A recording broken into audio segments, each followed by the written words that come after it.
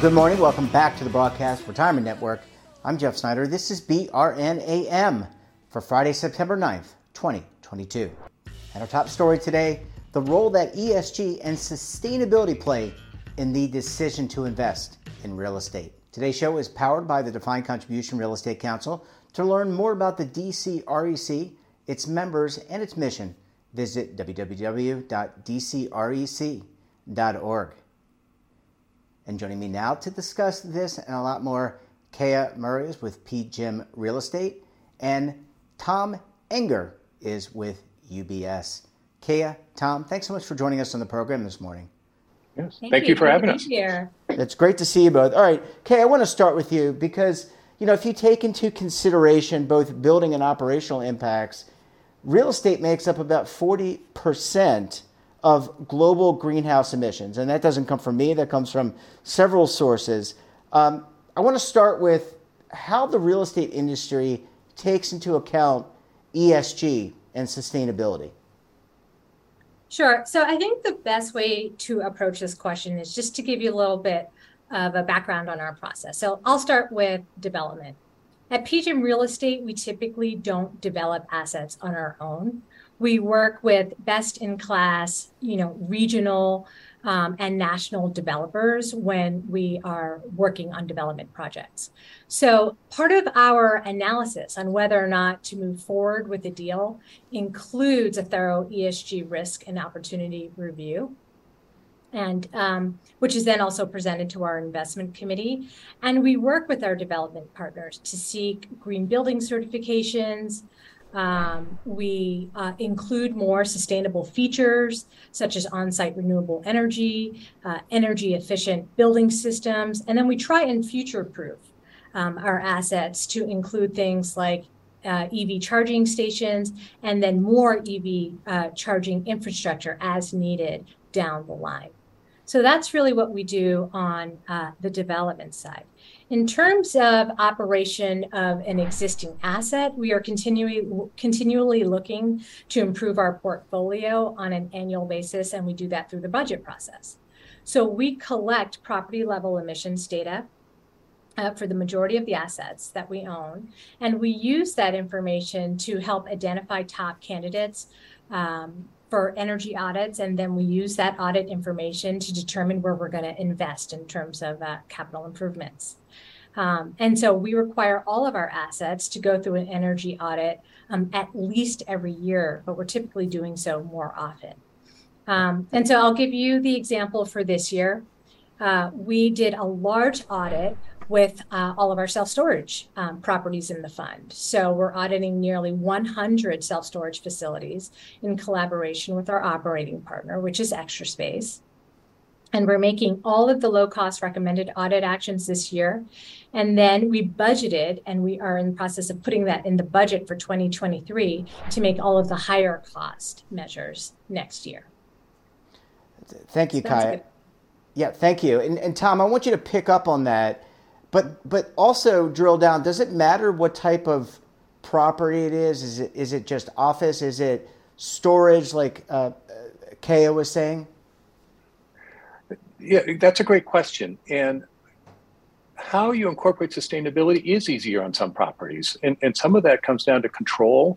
An office property would typically be the easiest because you have tenant leases that you can negotiate a lot of ESG. We have green leases. We're on our third version of green leases with tenants. It's harder with industrial tenants and retail tenants because they pick space for other factors, for more location driven or where it fits in a supply chain than an office tenant might.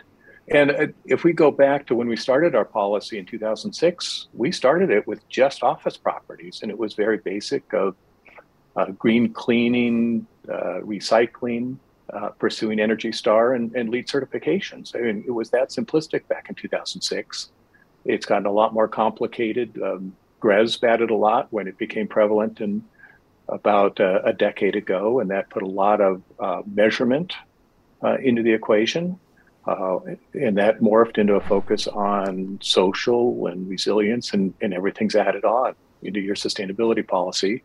And now that with transition risk and physical risk and social all added, that the data collection has gone way up. So I think a big part of our practice is getting the data and getting data of properties where, the bills may be in the tenant's name, not your name. It's far more difficult to get that and implement improvements. So it does matter. And like I said, is the more control you have, the easier it is to implement what you need to do. Tom, just as a follow to that, I know you're both weighing in here on ESG and the importance of sustainability. Let me ask you about shareholders and investors. How are they expressing their interest in these types of issues like ESG, sustainability, diversity, equity, and inclusion? Is this important to them, and how do they express that to you? Well, I think a lot of it starts with the first interaction with a lot of clients may be an RFP that you get. And I would say now the two most prevalent questions are, how are we incorporating climate risk or climate change into our investment process? That's probably how it starts out. And you need to have a great answer for that. And we've fully integrated at UBS here kind of a TCFD. I guess I lose. I'm the first one to use an acronym, the Task Force on Climate-Related Financial Disclosures, which, that's one of the problems with sustainability nowadays is the amount of acronyms continues to grow. But it's basically a new risk framework that includes physical risk, which is how you're incorporating physical factors such as global warming, sea level rise, increased flooding in your investment process, and transition risk, which is the risks associated with moving to a lower carbon environment. So a lot of the questions aren't quite that sophisticated yet. They're more of the general climate change question. But yeah, clients are really caring, both prospective clients and new clients.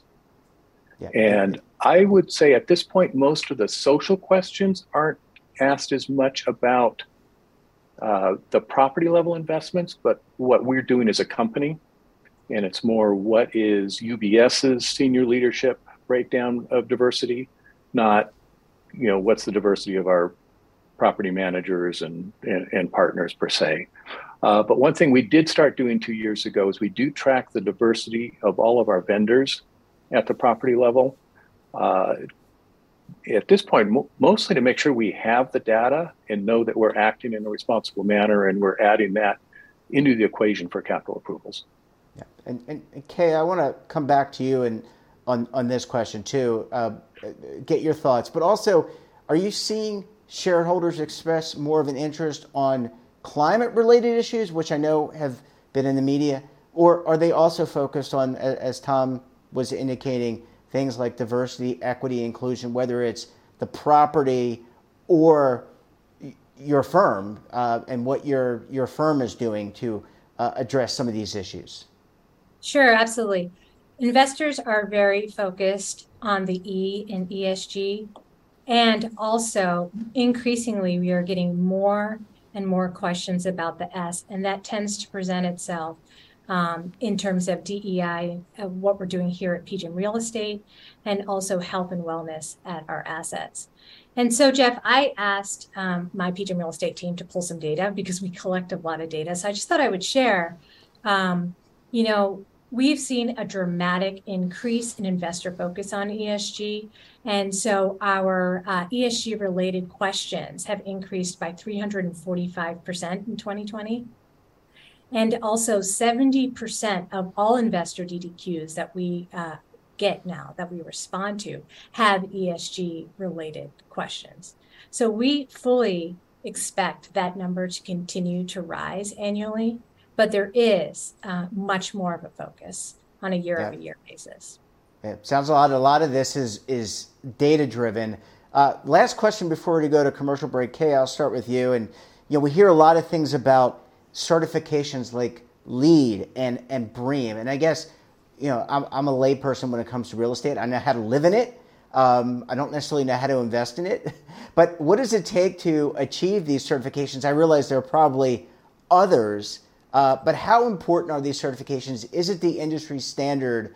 And if you don't see those types of things, do you just go, that's a no-go.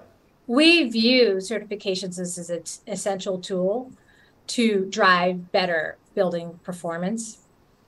And also, we value the third-party, validation of our ESG investment.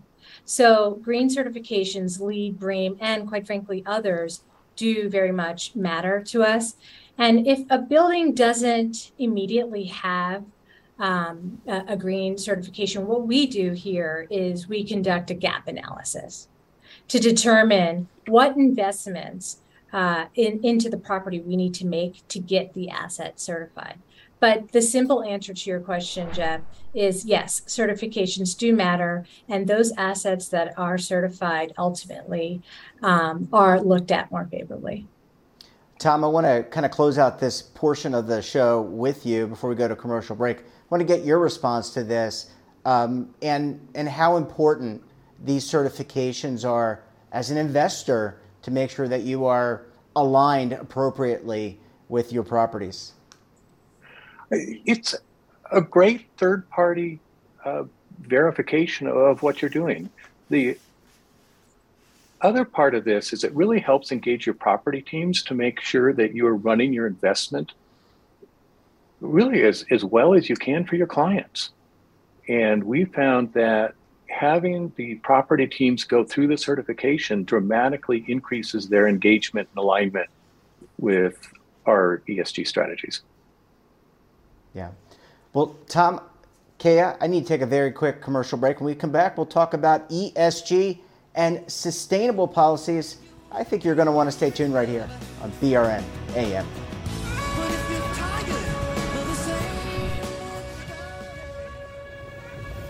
Imagine a new television network that will make you richer, healthier, and in control of your financial future.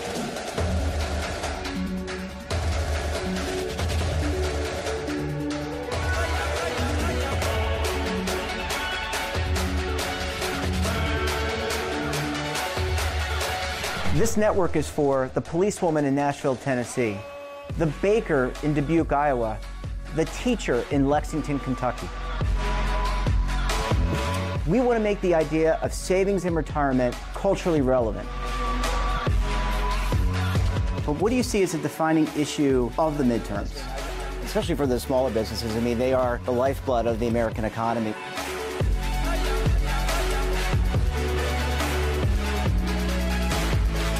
Featuring exclusive interviews, current affairs, and docuseries. 33 years old, you retired early. The philosophy is money only matters if it helps you live a life that you love. But you got to start thinking about retirement as soon as you get in. The Broadcast Retirement Network will drive very high engagement with premium partnerships. So this isn't retirement and savings for your parents or grandparents. This is for all Americans. And we're going to change the way you think about money.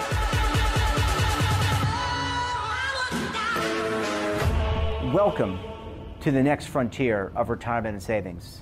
This is BRN, the Broadcast Retirement Network. Are you stuck with a low credit score? A credit report and score that's causing you to be denied credit or pay higher interest rates than others for the same things? Then do what Terrence did and call Credit Repaired for your free credit evaluation to help restore your credit. I started thinking about buying a new house, and my score wasn't where I needed it to be. I called and spoke with one of the representatives, and we just had a good conversation, and I liked what he was saying. Just one call for his free credit evaluation was all it took to start back on the track to repairing his credit. I'm seeing the deletions and I'm getting the report, so I know something's being done. It does make a difference to me. All it takes is one call to get started. Credit Repair has given me a second chance to have a better credit score. Don't let a low credit score hold you back another day. Do what Terrence did and make the call for your free credit evaluation.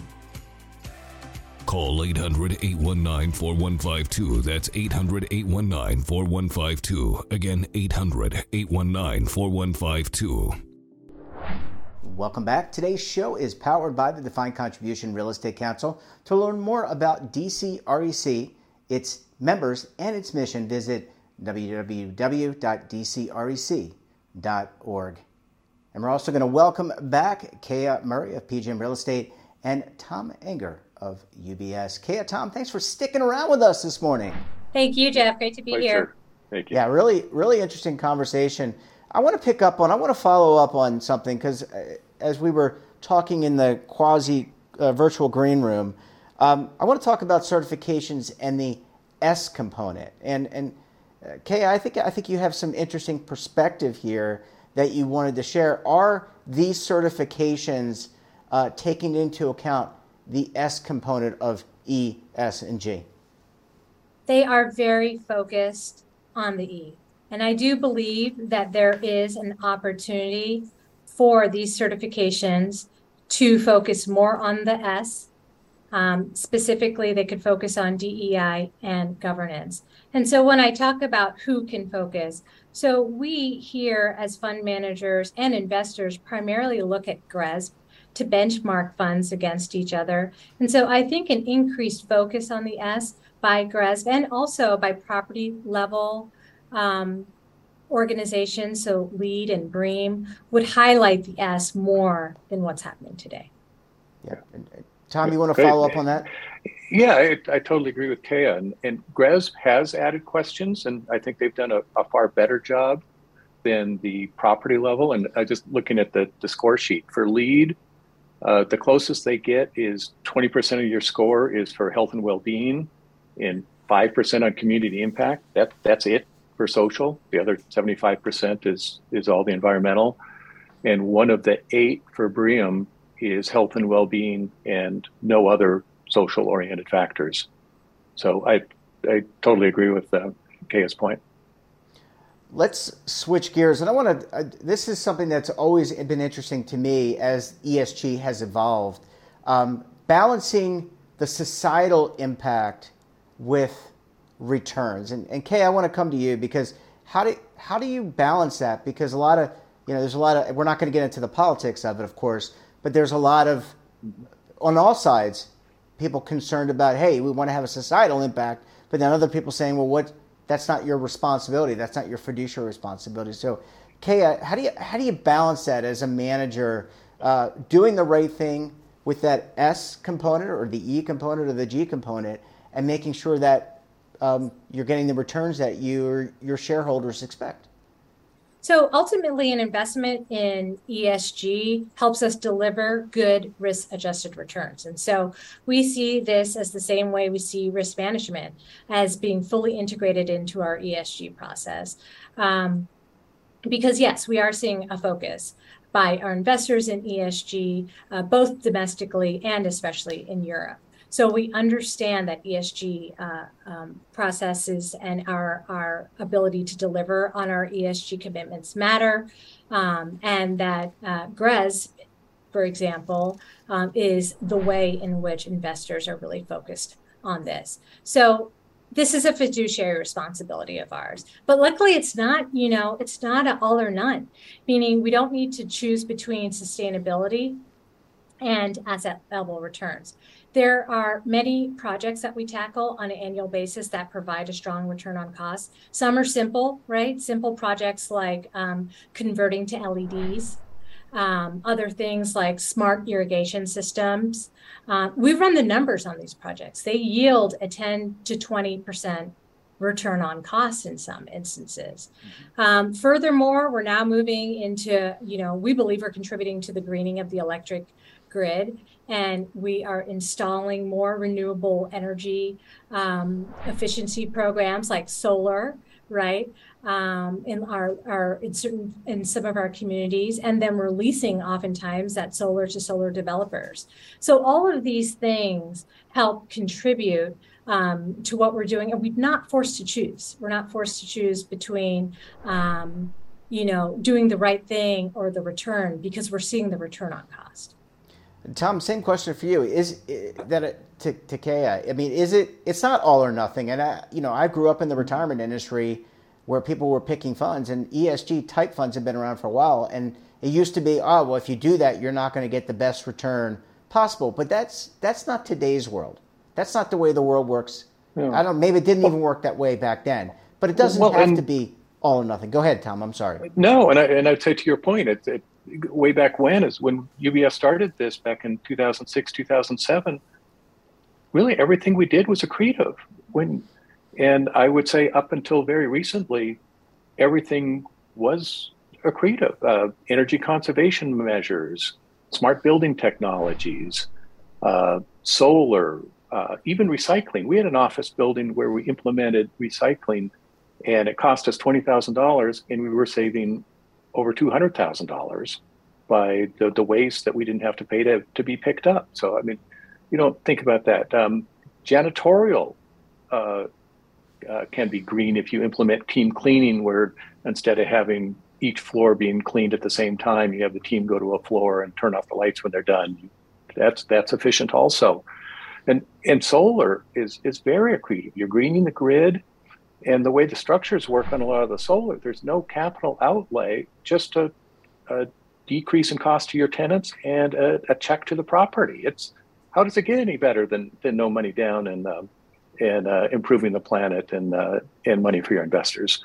So I think the one thing that has changed very recently that doesn't have an immediate financial payback is an increased focus on climate risk, where UBS, we just added physical risk screening and transition risk screening to our investment process on all new acquisitions and each fund. And that is more to preserve returns in the future than it is to generate cash today. But we do need to make sure that we don't have buildings that are becoming obsolete with a poor carbon footprint, or are going to be subject to the sea level rise, and buyers won't want them. So we're trying to stay ahead of that. So risk is the new factor on top of it. Okay, a last question here, and I want to talk about public company commitments to net zero. And we're also seeing regulation move in this direction. Should organizations voluntarily decarbon, or is it going to take, I kind of liken regulation to, bludgeoning in some ways.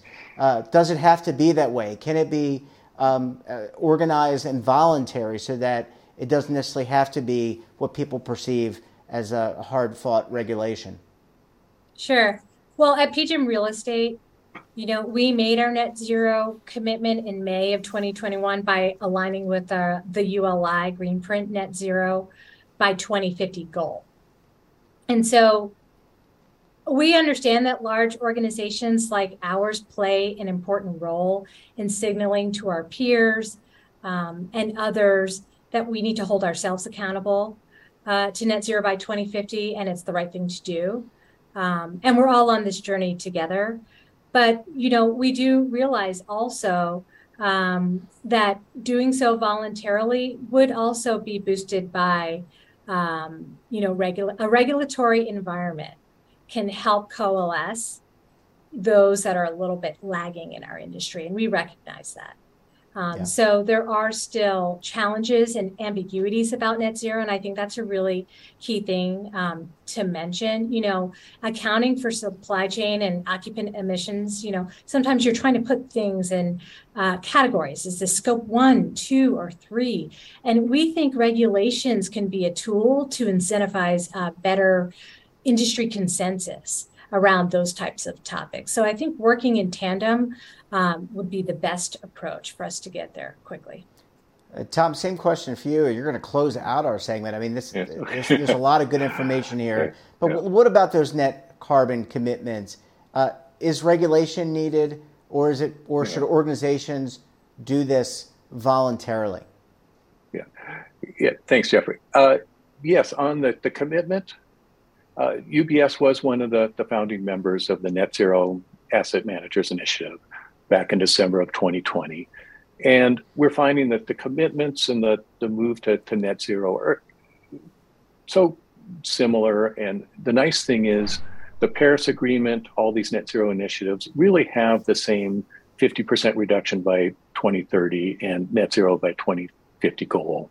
So it's not like we have a multiple different set of things that we're trying to pursue at once. They all align. And they all make sense. And to get there, it's a combination of energy efficiency measures, producing clean energy on site with solar, which both UBS and PGIM have strong programs on. And then one way and then cleaning the grid is the third one, are the top three that we're trying to pursue to get there, and very little use of the RECs and offsets.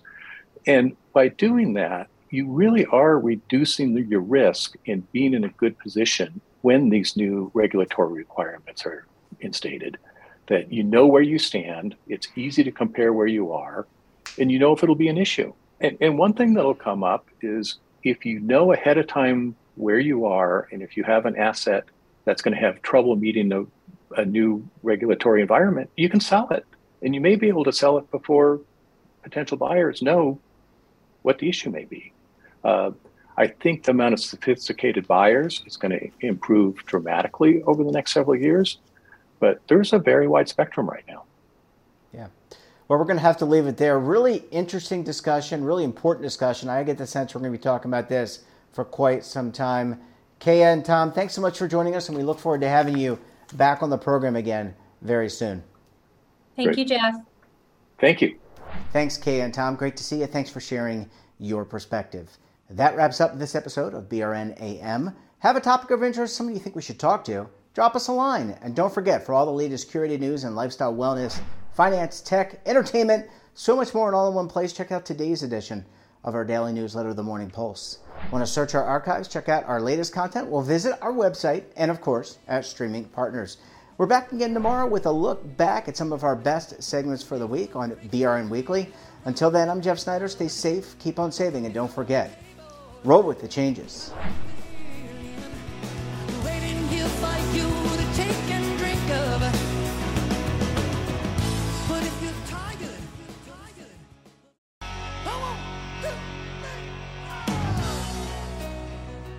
Now is your opportunity to co-create content around any topic on the first lifestyle and wellness network. Reach a global audience through our platform and co-own exclusive branded content. All of our programs are available on demand and also as audio-only podcasts, so you can take us on the go. Broadcast Retirement Network, available anytime, anywhere, and on any device. Are you being audited and do you owe the IRS $10,000 or more in back taxes? Is the IRS threatening to take more of your money? Don't fight the IRS alone. The Tax Doctor is here to help you negotiate your tax bill and reduce your stress. The IRS can freeze your assets and seize your bank accounts, but you can stop these IRS actions. The Tax Doctor will work with you using our years of experience to represent your case to help you get the best resolution under the IRS guidelines. Help is here to deal with the IRS to reduce your stress. We've handled thousands of cases, so we know what we're doing. If you owe $10,000 or more in back taxes, do not call the IRS alone. Call a Tax Doctor now for a tax emergency analysis. Call 800-224-6439.